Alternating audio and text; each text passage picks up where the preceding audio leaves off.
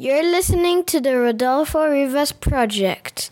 My dad has had big conversations with other people around the world and here in Geneva. He loves it and he's all crazy about it. Remember to have fun listening to it, the Rodolfo Rivas Project. When I started with university, my friend Esty, who wasn't friends with me yet, she just knocked on my door. She was my brother's age, and she said, do you want to come do capoeira with me? And we were both kind of shy, and I didn't know. She was the older cool kid at the time, and I was like, okay, let's go do capoeira together. Why did she ask you? Because my brother said, well, maybe, because she said, oh, she wants to do capoeira. She saw them doing it in the park, and my brother said to her, well, maybe I could ask Marijke, she might like to do it. And that's how we became friends. We went to capoeira together. We couldn't do cartwheels or anything. And we started doing cartwheels, we started doing backflips, we really had to push ourselves to learn these things. And it was like blood blisters, and we dedicated ourselves to this totally forgot about university and studies. My parents, we were so happy. My parents like, okay, for sure Marijke is on drugs. We have to do drug tests. There's something wrong with her. She went from a depressed teenager to this. So I loved it. But also in that era that we were so into capoeira, Kill Bill came out. That was Marijke Smit, Senior Counselor at the Mission of Israel to the WTO. I am Rodolfo Rivas, and this is my podcast. Thank you for listening. For episode 50, I wanted to do something a little different, and I cannot think of a better guest to track how 10 films have influenced the personal and professional life of someone than my friend and colleague Marijke Smit. We have been colleagues for over 6 years, and we usually talk about international trade, but also about films, music, and popular culture. Hence, let us bring a bit of that conversation to a special podcast episode.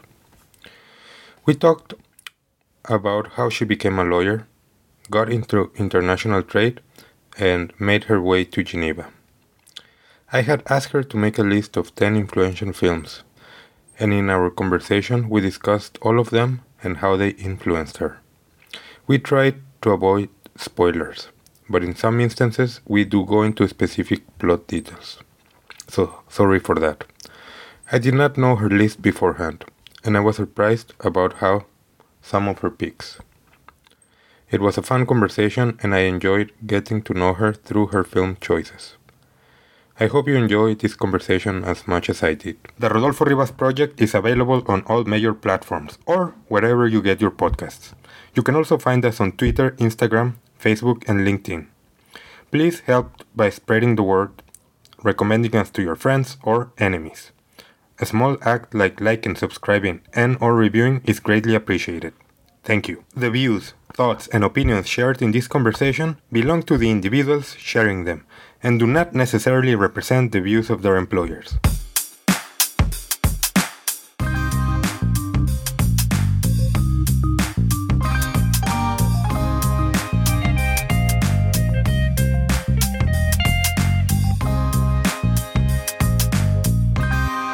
Hello, Marijke. We've been colleagues for a while, and now you're my guest for my podcast. Hello, Rodolfo. You told me that you are like a big podcast fan. Mm-hmm. How did that happen? I think it was a shock of being in a house with a family and having 1 million chores to do and getting bored. So it was not because of not COVID related?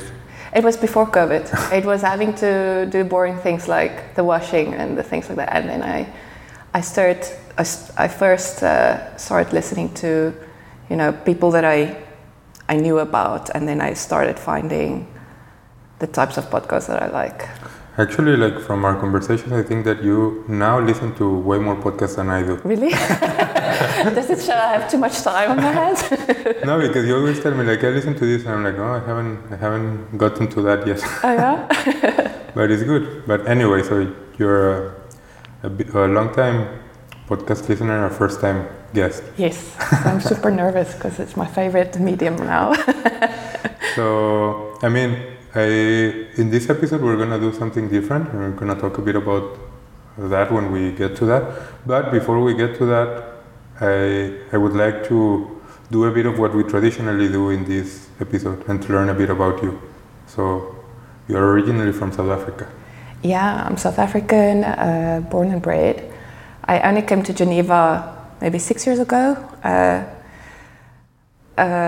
You want me to give me a background of? I mean, just like a bit about you, like. Yeah. Okay. So, yeah, I'm a lawyer, and that's why I'm here. But I don't necessarily see myself as a lawyer.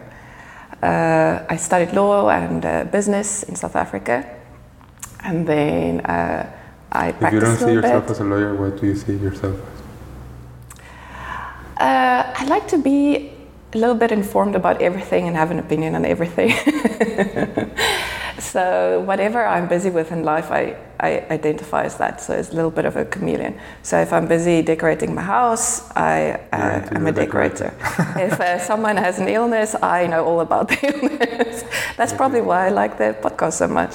Yeah, because you learn a bit of everything. Of everything. Yeah. Yeah. So yeah, I think that's the reason. So I actually came to Geneva by accident. Like pretty much everyone, I think. Yeah. Well, maybe some like planned to, but for me it was also an accident. Yeah, I mean, I was very shocked when I got here and I saw how many people was desperate to be in Geneva and it's their life dream. But for me, I was a lawyer. I did a few cases on SPS-related issues, and then someone told me about a master's on WTO law, and I didn't even know the word WTO. I was like, what's WTO? And I basically started the master's without actually really knowing what this is about. I only knew it had something to do with these SPS cases that I was involved in. And during my master's, I met my husband, who was my professor. He was on mission from the WTO. And so our lives became intertwined, and he encouraged me to come here. I actually met you while I was here on an internship at the WTO. Yeah, I think we met for the first time when it was a WTO Open Day. Yeah, and you tried to get me to drink tequila. No, early in the morning. Tequila. It was Israeli wine. Was it Israeli wine? Because I was in the. Of course. I was in like a stand of Israel. Yeah, that's true. And that was actually also the first time I tried Israeli wine. It was good. Very good. It's very fruity. Very nice. But then, like you came to Geneva because of Christian, and now you've been here for six years. Yeah. 6 years, working, and we've been colleagues pretty much since like most of your time here in Geneva. Yeah. So I was only here for 5 months for the internship, and then I came back for my work in the mission. So yeah, we've been colleagues all that time. Yeah. And also, like, we were doing the ministerial, the MC12, which was, everything was a blur during that time. It felt to me like we were doing shots the whole time, even though we didn't drink a drop. Maybe we should have. I think I did have a beer, 1 or 2, but yeah, like it felt like we were drunk the whole time. That's a blur, and then afterwards, I remember the morning after we concluded. Well, not that we concluded in the morning. It's like 6 in the morning. Yeah, and then going home, getting the kids ready for creche, and getting as soon as they were off, going to sleep like I had a hangover from my youth. I did feel like that, and it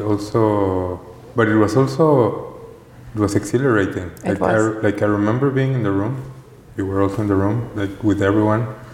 It felt like a big party. Yeah, and you sat next to the minister, the trade minister from India. Yeah. And yesterday I saw a photo of him on the BBC News, and I thought, wow, that was amazing.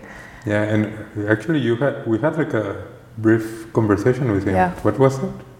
as he entered the room, and we were not yet privy to all the ins and outs of the outcome, he was like, "So what do you think of the outcome?" And we're like, "No, well, tell us what we agreed." And he was telling us about how some people, that you can't get everything you want, it's a give and take. And you could see he was happy with the outcome. It was... Yeah, and he was trying to say that it was like the biggest outcome in WTO's history. Yes. I think that's how he put it. He put it like that. Yeah. My feeling was that he came with that strategy and that he pulled it off. So yeah, I think that ministerial is something that I'll remember as long as I live, because it was crazy times, but it also showed that the WTO is still here and we're like doing work. Although since then, like, there has been some criticisms about the outcome, but I don't think that anyone can take away what happened during that ministerial. If you compare where we were when the DG announced that we're going to have a ministerial to what we had at the end of it. I mean, when she announced it, I was like, oh, okay, this is the end of the WTO, because it's impossible. We will never be able to do anything. We'll not even have ministers here. And the progress as it went along, it's remarkable. And it shows that really what we need to do is probably change the way we see the WTO and our attitudes toward it, because I think that's the key. I think that's a great point, because just a few months before, like, everything in the media, and I mean, we don't live here in a bubble, we kind of do, but everything in the media was like really negative about the WTO, and it got to us. Like myself, I also like felt negative, and I think that, and the DG mentioned this several times, I think that after that has stopped a bit. And although there's still some criticism, maybe some is valid criticism, I think that the environment is not entirely negative because of what happened. And I think that us here in the WTO, like doing the work that we do, like feel more optimistic. Yeah. So if that's the only outcome, and that's not the only outcome, but if that were the only outcome, I think that that's very positive. I agree with you. Yeah, I think we set the stage for what's going forward. Also, it's expectations. We can't have a huge agreement every ministerial. Yeah. We just have to make progress towards what we ultimately want. And I think we've done exactly that. Yeah, I agree. Well, so we talked a bit about WTO, very briefly about you. Now, like, I think that the idea of this conversation when I invited you, I don't remember exactly how did I plan to have this conversation, but I think I said something like, I want you to prepare a list of 10, like, I think I said movies, but it could have been music or anything that were influential in your life. And you did that. How did you work on it? Well, actually, I mean, I tried to think about the movies I've watched through my life, and at the same time, the people I watched it with. So the people I spent most time with, I actually contacted them, like, what is it? What did we watch? Yeah. I didn't think you were going to take it so seriously. No, but it was fun. I'm a big fan of podcasts and of movies and of life and of these interesting conversations. So it was also a good opportunity to connect with people from my past, and we were discussing the movies and the things we experienced while we were watching those movies. So it was actually a fun process. But it turns out that, I mean, it's also difficult when you put the list together. Do you want to have a list of the coolest movies so that people listening think that you're very cool, or the ones who really had who really had an impact on you, and wasn't necessarily your favorite movies, but something that changed your life a little bit? I'm a big film fanatic, and there are some movies that I appreciate and I understand them to be like really good movies, but they're not necessarily my favorite movies or the movies that impacted me the most. Yeah, exactly. Sometimes they're even the movies that the critics call the worst movies. Those have like the biggest impact. Exactly, and I have some of those on my list. Even for me, like as a, I don't know, if, like as an aspiring filmmaker, sometimes the worst movies are better because at least when I watch them, it's like, if someone did that, I can do better than that. Yeah. So it inspires me to, like, maybe I can also do it. And I've heard that Kevin Smith, one of the filmmakers who were really influential early in my life, he said that when he saw some of these movies and he thought, I definitely can do better than that. That's what prompted him to make his first film. But that's such a good lesson in life to learn. I mean, sometimes when I read a book and I'm like, wow, I could write a book or an article or something like this, or I can, like I told you, decorate, or I can actually understand this thing in life. Nothing is above you at the end of the day. So you need those reminders of not the best movies, that you can do it too. Well, I also want to mention that I haven't seen the list, so I will be reacting to it as we speak. And I'm really curious to see what you came up with. I hope you know the movies. Some of them I'm sure you do. So I'll go in chronological order from the first movies that... I'm so thrilled that you really took this very seriously. Okay, shall we start with them? Yeah. Okay, so the first movies is actually... It's a list of 10. Yeah, okay. It's a list of 10, and some of them are actually like a bundle of movies. Okay. So the first ones are Pink Panther movies from the 1960s. Do you know them?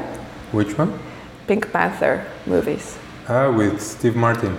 So those are the reboot movies lately, but the 1960 movies. The original ones. Yeah. Yeah. I mean, with Peter Sellers. Yeah. I've never watched them. So tell me. So when I was small, we would have movie nights with my parents, and my mom loved these movies. So every now and they were many, I don't know, 10, 11, I don't know how many. Yeah. So we would watch them, and I just thought they were hilarious. But more than that, they were set in the 1960s in Paris or in Europe. So this was my idea of Europe, and it was just so, I loved it. So to this day, I wish I can have a date with like a Scandinavian blonde man in a ski slope somewhere with a fire in front of me, and because it just looks so fabulous. But also it informed my idea of what's funny. He was just so hilarious, Peter Sellers. Well, Peter Sellers is like a legend. Yeah. He worked with Kubrick in Dr. Strangelove. And I was aware of these movies, and I think I've watched like fragments, but I've never watched one like a full movie. Yeah. And I think that because like you said that your mom introduced you to them. Me, no one introduced me to them, so I would have had to come to them like on my own, and I don't know, like I think I recall them having like a lot of slapstick comedy. It's very slapstick. True? Yeah. Like the piano falls on someone's head. But then I watched it again. So I laughed at that when I was a child. But then I watched it again in my 20s with my flatmate, Esty, who's now still my best friend. And this is also how we bonded and became friends. We would just lock ourselves in the flat and not answer the door if someone rings the bell, and watch these movies. Other movies also, but these movies. And then I realized, it's more than just a slapstick comedy. There's way more to it. Yeah, nothing wrong with slapstick comedy, but I think that Peter Sellers is a more sophisticated comedian than that. Yeah. So they were brilliant. And I was also like what you mentioned about like your view or how you imagine Europe to be. Like I had, not about this movie, but like I think that my perception of Europe was completely shaped by movies. And I imagined like Europe to be like similar to what you would see in a Bourne Identity movie, with Bourne like with small alleyways and like small streets, like not paved, like that's how I imagine Europe. And when I first came to Europe, I came to Spain, and it was just like Mexico. So like this is not Europe. Yeah. So you first landed, your first like experience landing in Europe was In Spain? Yeah.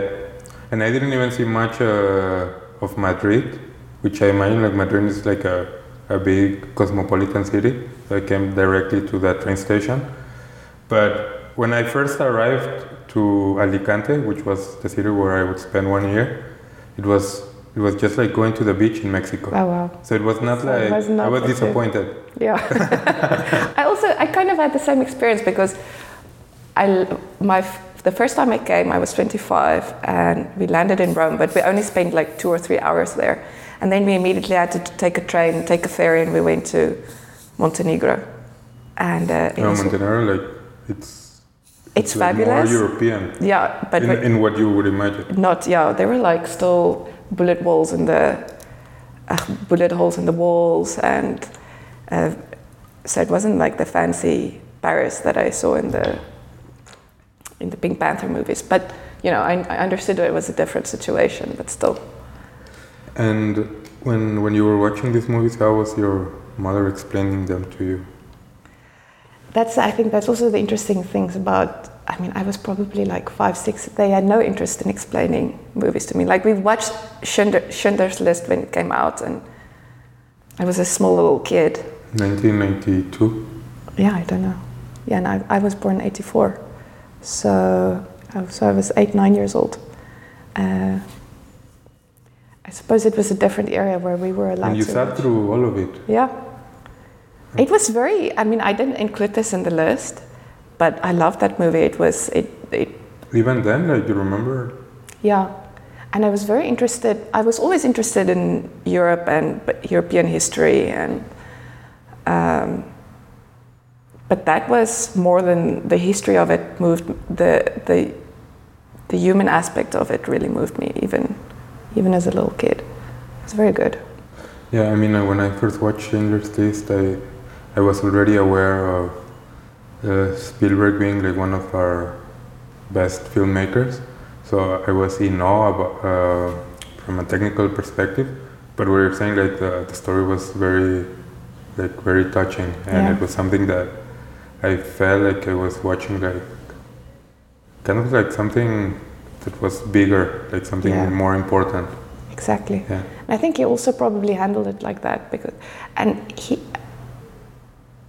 even as a child who is so ignorant, the subtle messages that he tried to convey, he was able to do.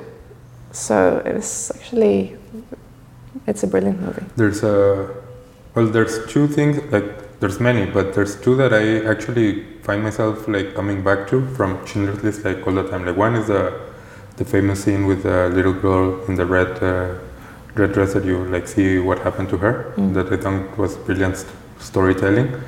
And another one that I keep coming back like time and again is there's a scene where there's two soldiers, and there's like all this chaos going on, and there's someone playing the piano, and they're arguing about who is the author of the piece that they're playing. It's like so these soldiers are very cultured, and yet they're doing like atrocities that can speak like so the duality between the two is something that is just amazing and something that I see every day. Yeah, and it is an interesting way for him to convey that message also, isn't it? Because he didn't say, oh, look, here's the cultured person who can also kill someone. So to think of this scene where he's going to have this fight over a piece of music to convey that message, it's brilliant. And I didn't even realize that message was conveyed to me. Now that you say it, it's like, oh yeah, I probably realized that during the movie. So, very smart. Yeah, well, he's one of our, even to this day, like he's one of our best filmmakers, and I actually sometimes I cannot believe that we still live in a time where Steven Spielberg keeps making films. Yeah. And I line up for them, like, and I will until the last film he makes, which will be a sad day. Yeah. So I haven't watched any of these Pink Panther movies. Not even the Steve Martin remake one. Well, Steve Martin is also like a brilliant comedian. Exactly. But from what I understand, like his films did not live up to the high standard of the originals. I mean, I'm a fan of his, but I decided not to watch it because I couldn't imagine them capturing what I loved from those movies. I mean, it was a different era. Like films were made differently, and even if Steve Martin is a brilliant comedian, I think that the way to make films changed, and I think that the 60s ones were also capturing like the zeitgeist of the era. Yeah, I mean, they were making jokes in those movies that you certainly cannot make today anymore. Yeah. Well, like now, in the 90s, maybe you could make a few, but I'm amazed at how times have changed, that jokes that were possible even like 3-4 years ago, like are impossible now. Yeah, just doing an accent, for example, would be not funny anymore. Well, I'll have to watch some of these movies, but it's a great first choice. Well, the next movies that was definitely very influential, and we spoke about this a little before, it's definitely not great movies. There's no specific one, but the category of TV movies / Hallmark movies. Yeah. In South Africa, we had 3 channels, and there was one paid channel, but my parents didn't think it's important to pay for TV. I also didn't have cable until like very late in life. Yeah, me too. When I was 20 or something. Yeah, so I was like, and then I could watch all the cool things, but before that I would watch TV movies and Hallmark movies, and there are many of them. But for me, Hallmark was was a cable channel. Like it was not part of the. So I had to wait until I had cable to watch this. I don't know if we even had real Hallmark, like knockoff Hallmark. Okay. So Hallmarky type films. Yeah. And this is actually the word, when you and I spoke about them, this is actually the word you used. They were kind of preachy. But they really informed my idea of what I should be like, what the world is like. I told you that there's this, I watched this movie about this very nice girl. She came from a small town and she moved to a different town and she fell in with the wrong crowd. So she did very innocent things, but it was just portrayed as, oh, she's racy, and now she's with this guy who went too far with her, and now she's pregnant, now her life is ruined. Okay, this is the lesson. So, little Marijke is scared of falling into the wrong crowd. If someone does something wrong, like, no, this is not for me. I think that this type of movies like follow the tradition of like those stories that were told in the olden days, like to show you like the way that you should behave. Yeah, the fables. The cautionary tales. Yeah. Like, if you do this is going to happen. Yeah. And the fables and Little all Red Riding Hood. Listen to your parents or the wolf will get you. So like I think that they were functioning in society kind of like that. Yeah. That way. So I guess that means that you are well behaved. Yes, very well behaved. But which movie was this? Or it's like just like a category of movies? There are many of them. Is there like some that you remember? Yeah, there was one of, and I don't recall the name. It's of Robin Hood and what's the name? Robin of Locksley. Robin of Locksley. I also watched that.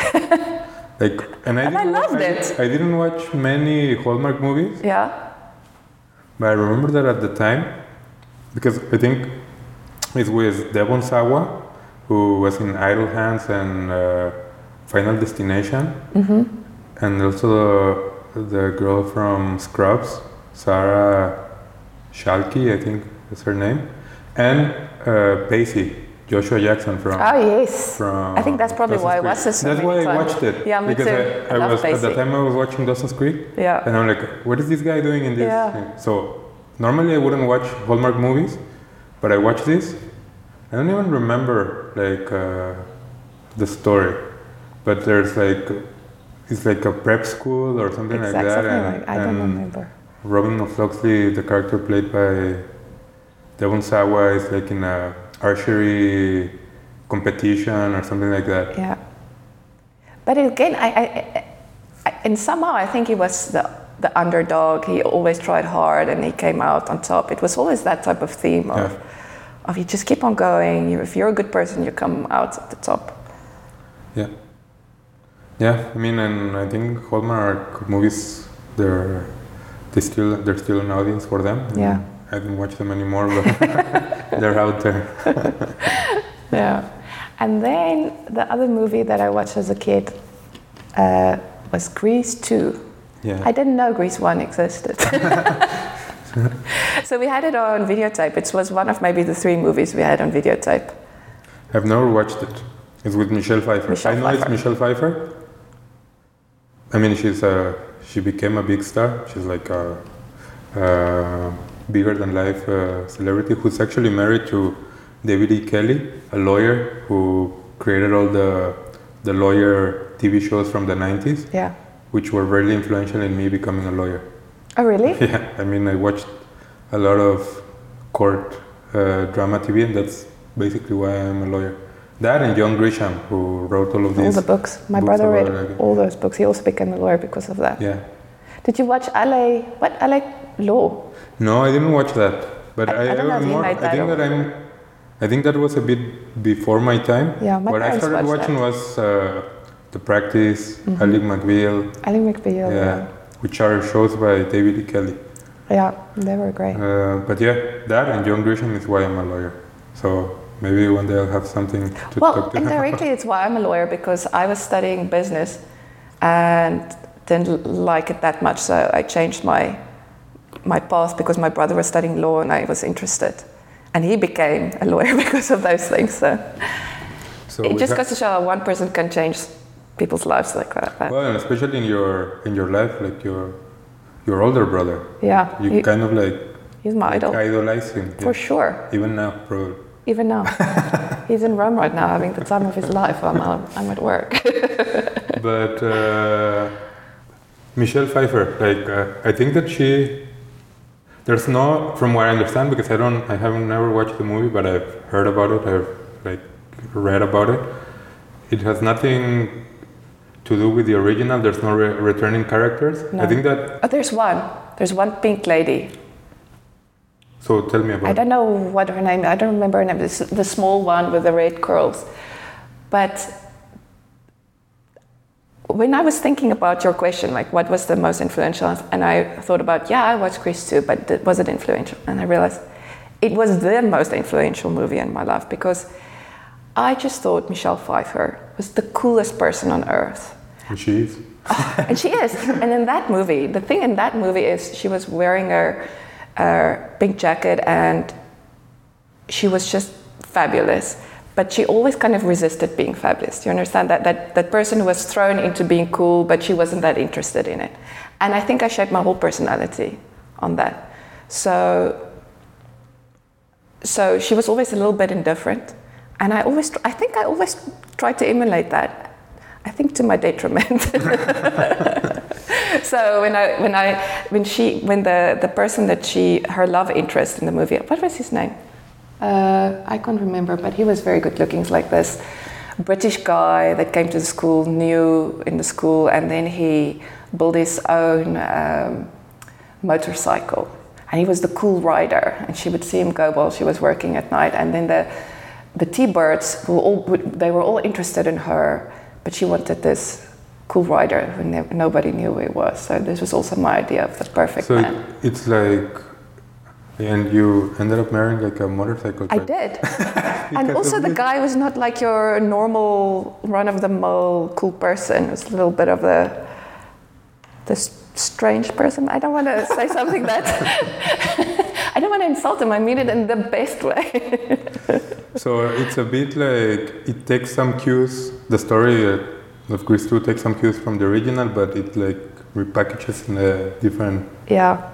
Okay. And I think it was a massive fail in terms of what everyone thought, but I adored it. It's usually like swept under the rug. Like few people even know it exists. Yeah. I don't know, like I remember when I first learned about it, and like, what is this? Like it was like something that was like a footnote. Like and some people even tried to convince me it's a parody on Grease 1, but it's not.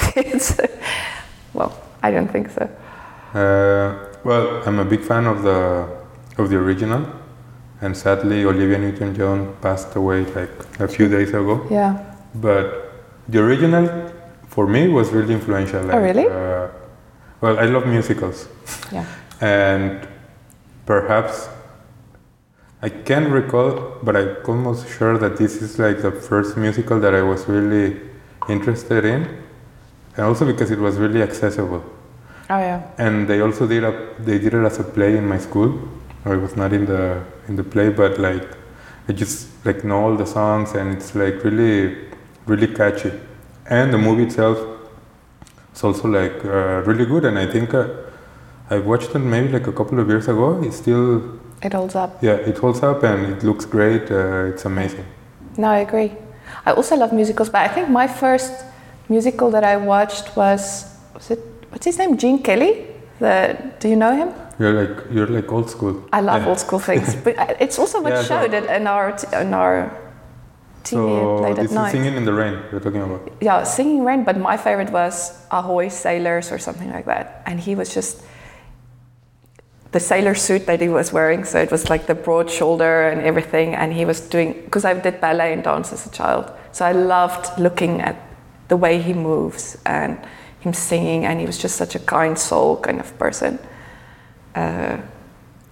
Very cool. And you're talking about like the way that he moved. Like I think I remember hearing Jackie Chan saying that a lot of his career he based it on like Gene Kelly, and he also said that like him and his action scenes, like he almost viewed them as like a dance like number, because like it's just moving in front of the camera is like a dance. Like in the same way that Gene Kelly or Fred Astaire or all of these like old movie stars did. Well, actually, this is bringing me to my next phase of movies, because I had a capoeira phase. And capoeira is martial arts that's disguised as a dance. Okay. No, I'm really familiar with capoeira from playing video games. There was a game that I used to play. I think it's called Fatal Fury. Yeah. And one of the fighters used to play capoeira. Yeah. Just like that was his style. Like usually every fighter has like a different fighting style. And I remember seeing the one capoeira like this looks so differently. Like it looks like a dance. I actually didn't play any. But I was so obsessed with capoeira that I didn't play any video games or anything. But then someone told me about that, and then I started playing so I can do that. But yeah, so that I cannot imagine you doing that. You have to show me a video. Really? I was. You can do all those like turns and things. So I grew up not being able to do any gymnastics. I did dance, but I never did like a cartwheel in my life. So when I was about 16 or so, 15, I went to art school. So I stopped doing sports or anything. And it was just kind of depressing. And then when I started with university, my friend Esty, who wasn't friends with me yet, she just knocked on my door. She was my brother's age, and she said, "Do you want to come do capoeira with me?" And we were both kind of shy, and I didn't know her. She was the older cool kid at the time, and I was like, "Okay, let's go do capoeira together." Why did she ask you? Just because my brother said, well, maybe, because she said, she wants to do capoeira. She saw them doing it in the park, and my brother said to her, well, maybe I'll go ask Marijke. She might like to do it. And that's how we became friends. We went to capoeira together. We couldn't do cartwheels or anything. And we started doing cartwheels. We started doing backflips. We really had to push ourselves to learn these things. And it was like blood blisters, and we dedicated ourselves to this totally forgot about university and studies. We were so happy. My parents like, okay, for sure Marijke is on drugs. We have to do drug tests. There's something wrong with her. She went from a depressed teenager to this. So I loved it. But also in that era that we were so into capoeira, Kill Bill came out. Oh my God. And that changed my life. Okay, before we talk about Kill Bill, because I do have many things to say about that. Are you still doing capoeira? So, sometimes I would sit in a WTO meeting and imagine I'm on a very nice flat area, because I can see a flat area and think, oh, that would be perfect. And I just think of the flow of the capoeira moves. But I think literally my body would tear apart if I tried to do something. But you were doing it like because I've seen also some trainings where actually here in Geneva. Yeah. In the Rue de Confédération. Like I've seen like people like doing stuff, but not as a fight, like more like as a coordinated thing. Were you doing like fight or like the moves just for doing them? But the fight is something, you call it a roda. So you make a circle of people around, and then you go with one person that you're going to fight or dance with, and you stand and they let you go in. And everyone's making music and singing songs and everything. And yes, it looks like a coordinated dance, but the point is, if someone is kicking towards you, you move at the same time out of the way, and you're not really supposed to be hitting each other. If someone kicks you, it's because you're not very good at getting out of the way. But the idea is not to kick each other. But we would go all around the country to different rodas and go dance. That's why my parents got so concerned. I would just disappear because we would go to different places, and it was some of my best friends still to this day I met there. So it's not a fighting martial art. No, So like they cheated me in the game. Yeah. In the video. I mean, you could use it, but the idea is not to.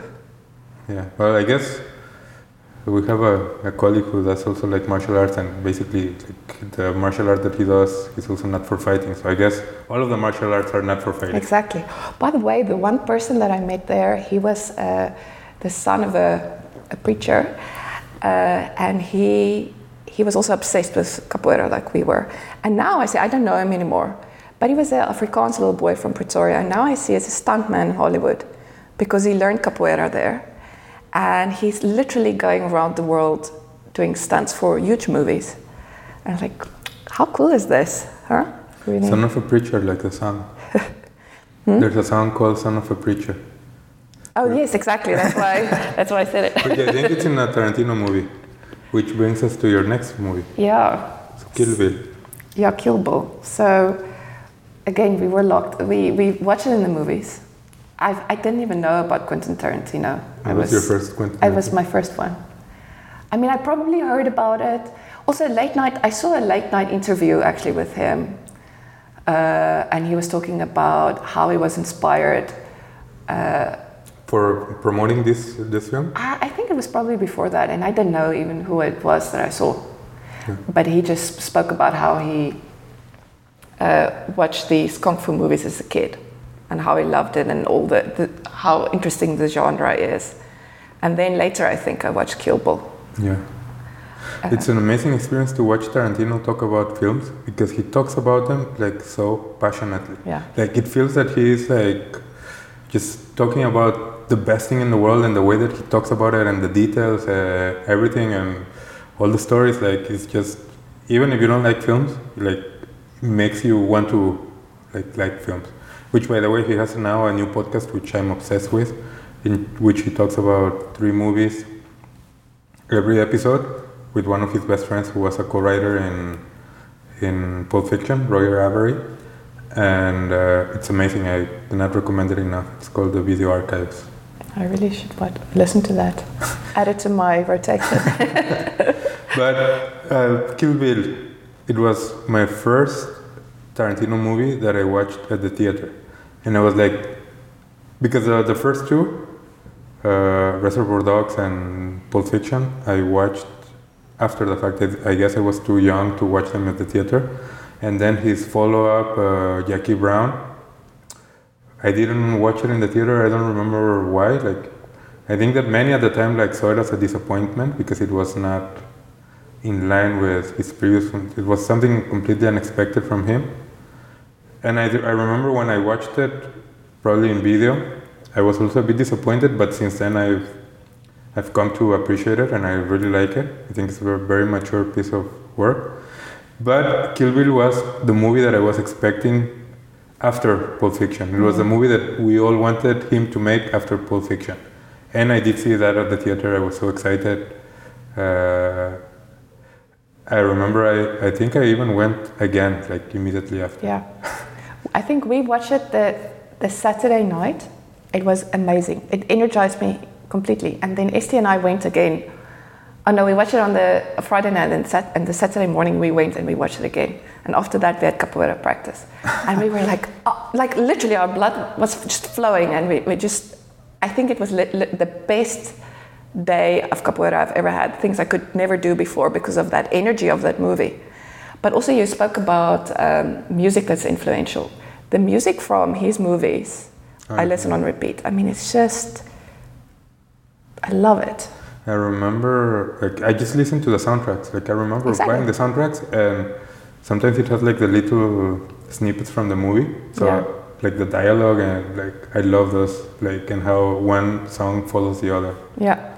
The one that he, about, I don't know what's the title, it's the title of the song, it's Down in Mexico. Yeah, but that's from his next movie. Yeah. Death Proof. From Death Proof. So that was playing in my car when Christian came to South Africa for the first time. And I sneakily switched it on, see if he will have a reaction, because, you know, he's Mexican. Will he think I'm cool because I listened to this very cool song? But he didn't even register it. I also have with my wife, I put that song to her. Yeah. Like, I went to like Down in Mexico, although it has nothing to do with Mexico. I just to show her about Mexico. But I was gonna say also that Kill Bill, I went to watch it with a friend, and I remember my friend being shocked at the violence. You were not shocked at the violence? I was not shocked at the only time I was shocked at the violence from one of his movies that I really didn't enjoy, I have to tell you, is what's one of the latest one with the slavery? Django Unchained. At some points I couldn't watch. Yeah. And I didn't want to, and I was like, it's hard for me to watch this movie. I can see the brilliance of it, but it's hard for me to watch the movie. But the fact that you mentioned that, so again, Esty, my friend, she was doing her dissertation, because she also studied law and philosophy of law, and it was about violence in movies. Oh, really? Yeah, and how it's rated, and what should be included and what should it be based on. And she watched Kill Bill as part of that. She watched Natural Born Killers. I think I wrote down some of the others. I don't remember all of them. Bonnie and Clyde, Clockwork Orange, Reservoir Dogs. So when Kill Bill came out around that same time, we watched all of these movies to look at the violence in the movies. I don't know, I'm not very shocked by... I wasn't shocked by it at the time, but as I get older, I think it's becoming harder for me to see violence, and especially after I've had children. Yeah, it's hard for me. I can clearly divide my time before having children and after. Yeah. Like, you become more self-conscious. Yes. But when I was watching them, like, I never thought they're violent. But I remember my friend commenting specifically at the beginning of the scene. There's it's in black and white, and it's Uma Thurman as the bride, and she's like with blood, and it's when Bill shoots her. And I think this happens off screen. It doesn't happen like you don't see it. But my friend commenting that was too violent. Like, I didn't see it. Well, actually, part of the theme that she explored in her thesis was when we see violence, and the violence is a result of revenge. How our tolerance for violence goes up. Does it or does it not go up? And I think in a way it does. If you just see an innocent man walking, like the slave walking, and he is just brutalized by the slave owner, it is painful to watch. But if the bride is getting revenge on both, you're like, yeah, look at the blood. It's different. Yeah. Your reaction to it is completely different. Yeah, like from storytelling point of view, also like you're invested in the character. Yeah. Well, I remember watching Kill Bill like again and again and again, and I think that was the film that cemented my. Well, Tarantino says that the best, the purest form of cinema is action cinema, because it's something that is exclusively of cinema. Other types of drama and comedy, they can be the medium of novels, the medium of theater, but action is the exclusive medium of cinema. Yeah. And that is the purest way of cinema, because it's the way that you juxtapose one shot with another, and the music and everything, it just works in cinema. And I think that his achievement in Kill Bill is amazing. Yeah. Especially at the time, because a few years before we had seen The Matrix and movies like this, which we thought changed. No, we don't think they did change cinema.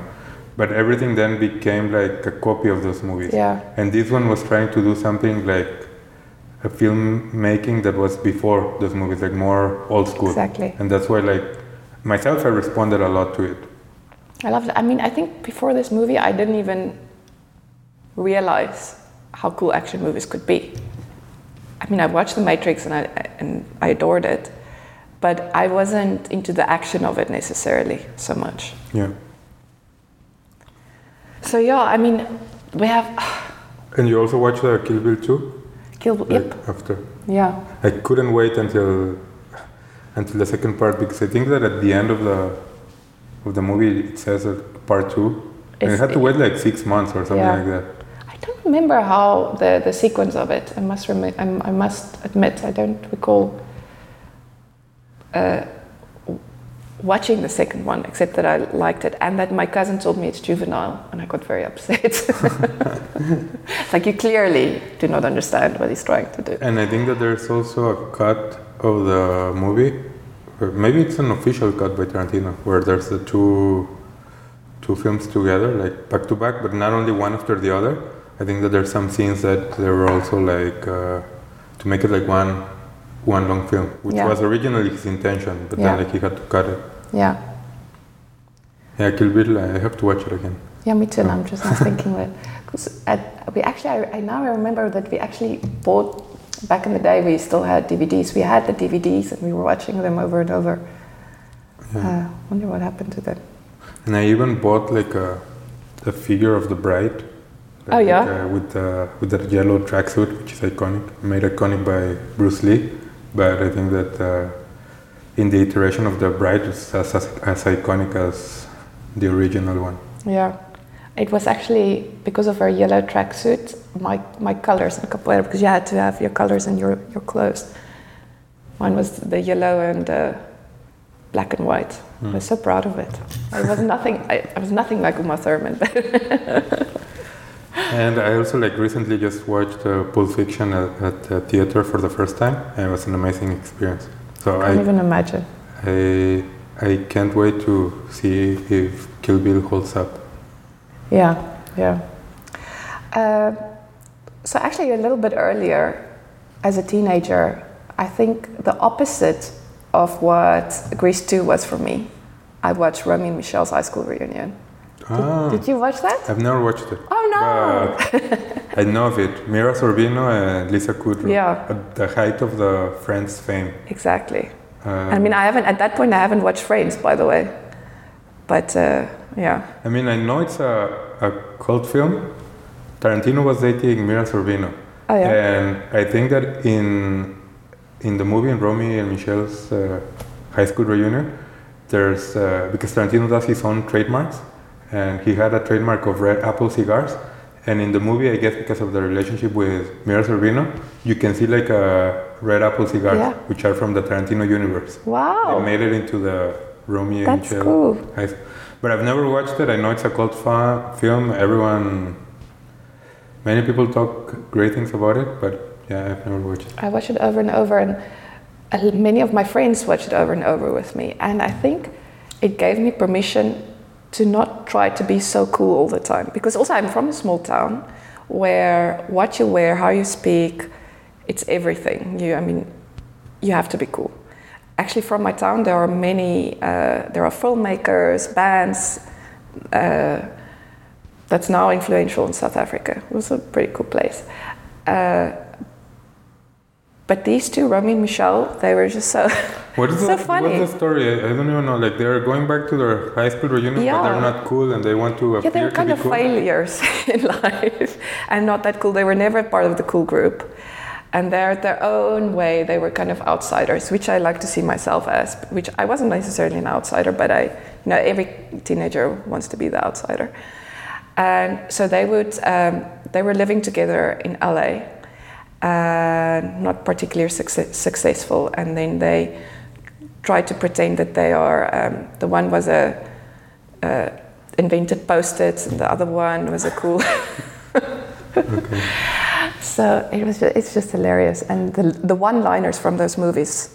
I mean, we basically spoke in Romy and Michelle language to each other. We switched from speaking Afrikaans to each other to speaking English to each other so that we can quote the movie. And then when I got to university, everyone around me was like, why do you two speak English to each other? Like, oh, oops, yeah, okay, sorry, you don't realize it's from Romy and Michelle's high school reunion? You're who, Romy? I was a bit Romy and Michelle.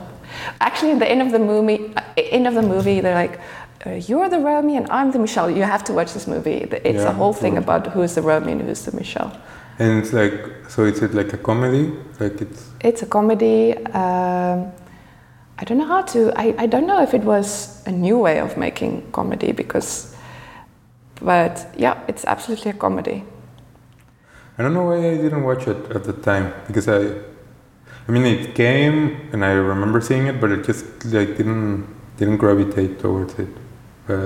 I thought it was just silly, but yeah, I should. But that said, I think before that I thought, okay, I watch serious movies. I watched I was in a phase where I was watching like really serious movies. Yeah. That's why probably. Yeah, and then, like I said, it gave me permission to be silly. And then after that, I watched Zoolander, which I also thought it would be too cool to watch something as silly as Zoolander. And wow, super, my favorite movies. That's also on your list? Yeah. So Zoolander is the next one? Yeah, Zoolander. I think I was like my end of high school when I watched Zoolander. And also informed my jokes from there on. But more than anything, it introduced me to people that I didn't know before. Like Owen Wilson and Will Ferrell. Yeah. Which is my favorite comedians. Mbutu, or what's the character's name? Mbutu? Yeah. What is it? Mubatu, yeah. Yeah. Oh my god, it's just the funniest. Yeah, I didn't watch that at the theater, and I only came late to Zoolander, but I loved it. I just thought that the conceit of the movie was like brilliant. Like these two, which actually there's a story by Bret Easton Ellis, the writer of American Psycho, who like in one of the series of the book he talks about like models doing like spy work and like doing like this. And I think I don't know which came first. I don't know if that book came first and then like they took that but in a more comedy like take. But there's some truth to that. Yeah. I actually heard an interview about that the other day. No, I don't remember. But Ben Stiller was saying just how funny it would be that these models and actors would be the most. It's so silly, but they would be the most influential people in the world by being assassins and spies. And he's right. It's just the concept of it is hilarious. And there's also another. A movie directed by George Clooney, who's supposed to be based on a story of a real game show host, the host of the Gong Show, he was a host of this show, but I can't remember his name, and in the movie it's played by this guy from Moon.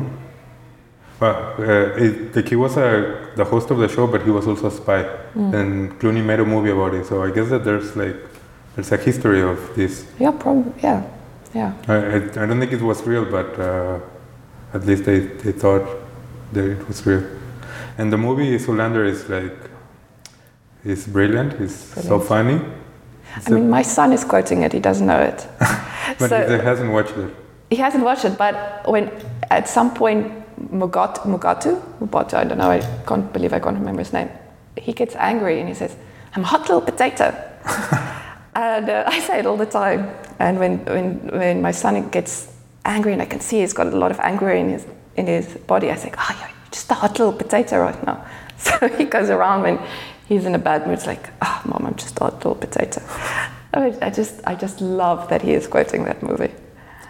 And I think that this was probably one, like at the early, well, Ben Stiller had been making movies for some time, but I think this was like soon after There's Something About Mary, which was like when he became like a big comedy star. Yeah. And maybe this was, like soon after that. Yeah. And then he went like on a run with like many movies. And the sequel came out like many years later. Yeah. And I was a bit disappointed by it. Yeah, I mean, it's supposed. I didn't enjoy it that much. But I think it's very difficult. You don't know what will hit and what will not. I felt in the sequel it was just too filled with famous people, and they just wanted to get them all in there. It was just like trying to catch like who's here. Yeah, because when that movie was made, I guess they didn't know the success. Well, actually, I don't know if it was that successful. It became a cult hit. Yeah.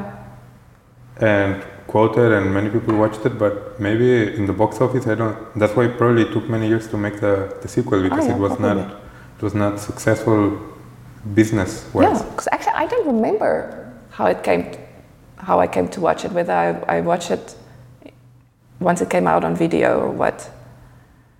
But I loved video stores because you would see everything right there in front of you, and I would watch everything. Like I say, we would just lock ourselves in the house and watch everything.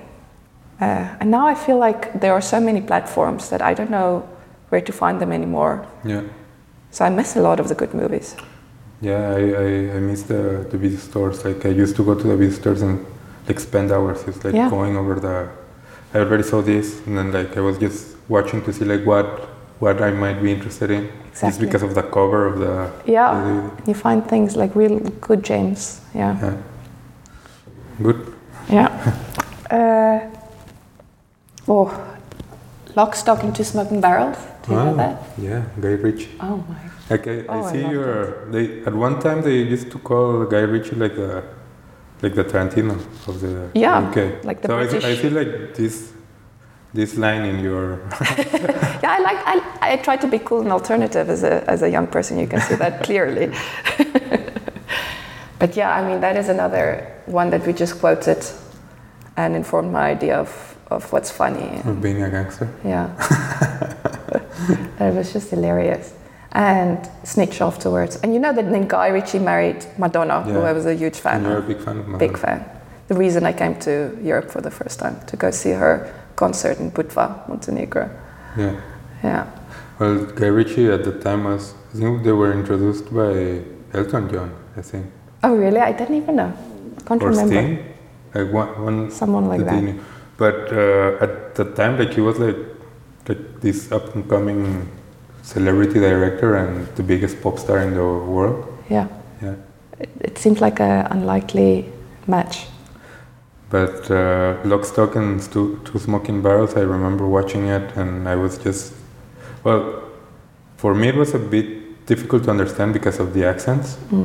So I'm sure I didn't get everything, but I just remember like really loving the dialogue, even if I couldn't understand it. Yeah. The dialogue had like this cadence and like this flow. Yes.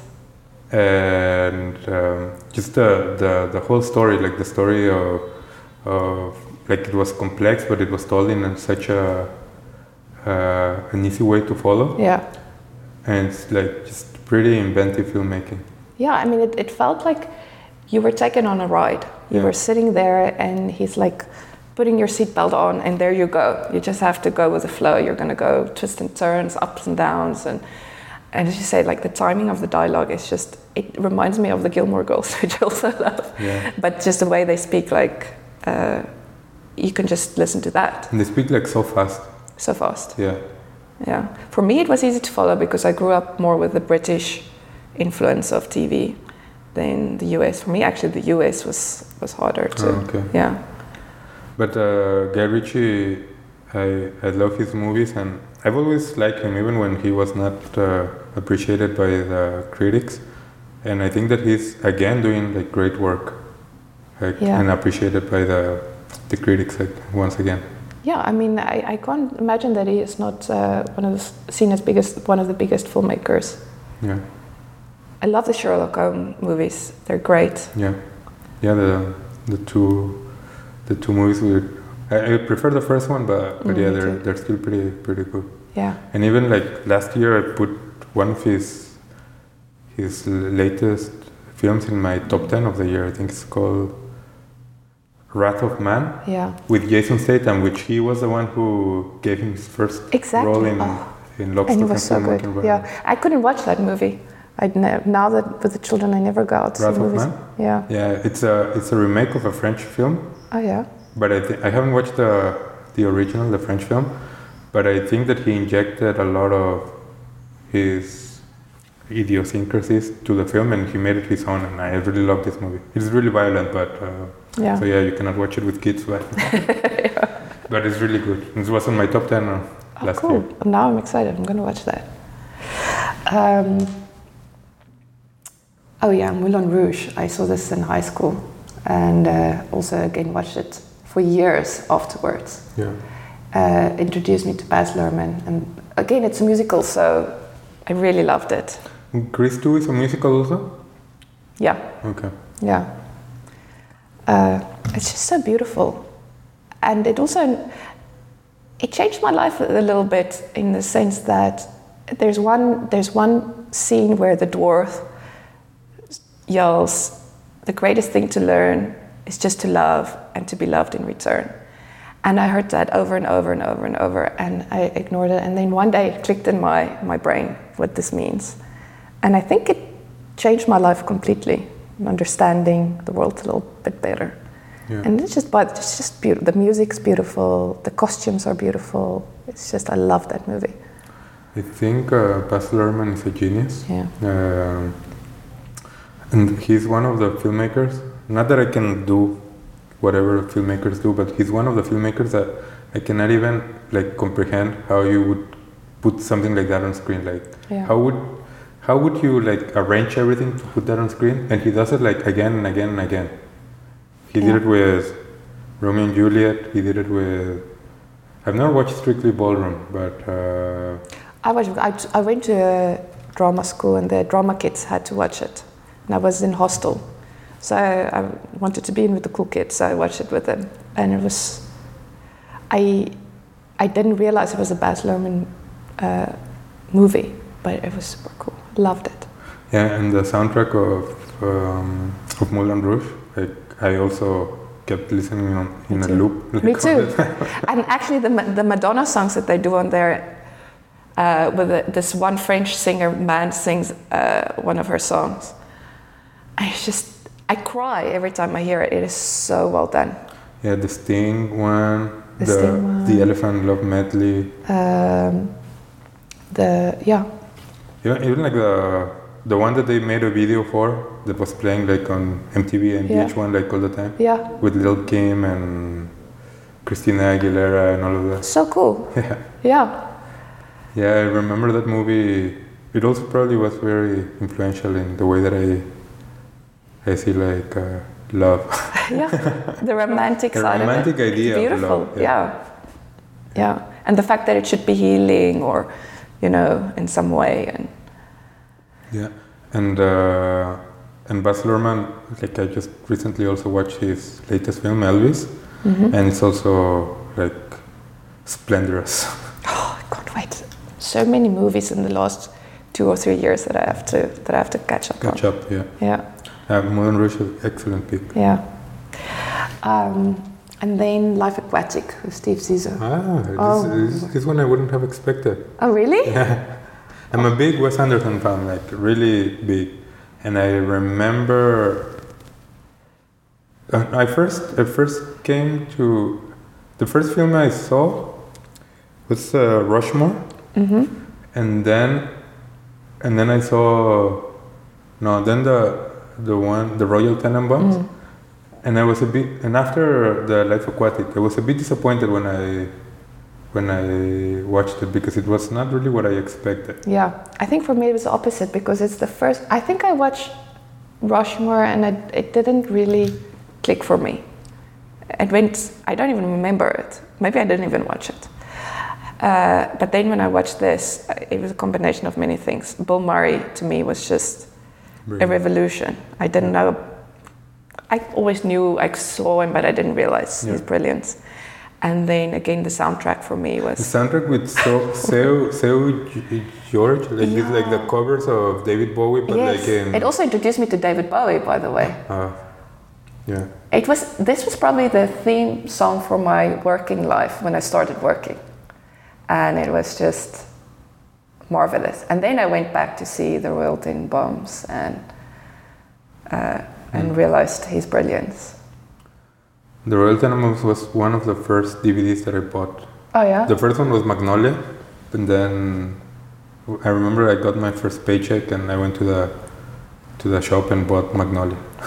That was a brilliant And then like the third or fourth DVD was the Royal Tenenbaums. My first DVD was Zoolander. But yeah, The Life Aquatic is brilliant, and in that movie, I think Bill Murray is like so fantastic, like this paternal figure, and with all of the family, like extended family. Yeah. And Owen Wilson is great in that movie. I'm so in love with Owen Wilson. He's like my favorite person on earth. Yeah. He was great in that movie. Yeah. And have you watched the latest Wes Anderson film? Which one is it? What is it called? I think the last one I watched was Budapest Hotel. I don't know if I saw anything after that. Actually, Budapest I haven't watched yet. It was very good. I loved it. Yeah, I want to save it for a special day. But yeah, I mean, Wes Anderson is like, it's like his latest film. I think that is the culmination of all of his style. Oh, really? It's great. I can't remember. Forgot the name. But it's about like a collection of stories of a news, like it's like an homage to the New Yorker, the magazine, which is also so influential in my life. Yeah. One of my dreams is to one day publish something on the New Yorker. And this movie is like a love letter to that. Yeah. And it's also like shot like as if you were reading a magazine, like with like different like vignettes. Yeah. It's great. I recommend it. If you haven't watched it, like I highly recommend it. It's like a little present if there's a movie of your favorite movie maker. That's why I'm saving the Budapest Hotel. Yeah. Like I want to have it like, yes, like it's a gift just for me. Yeah.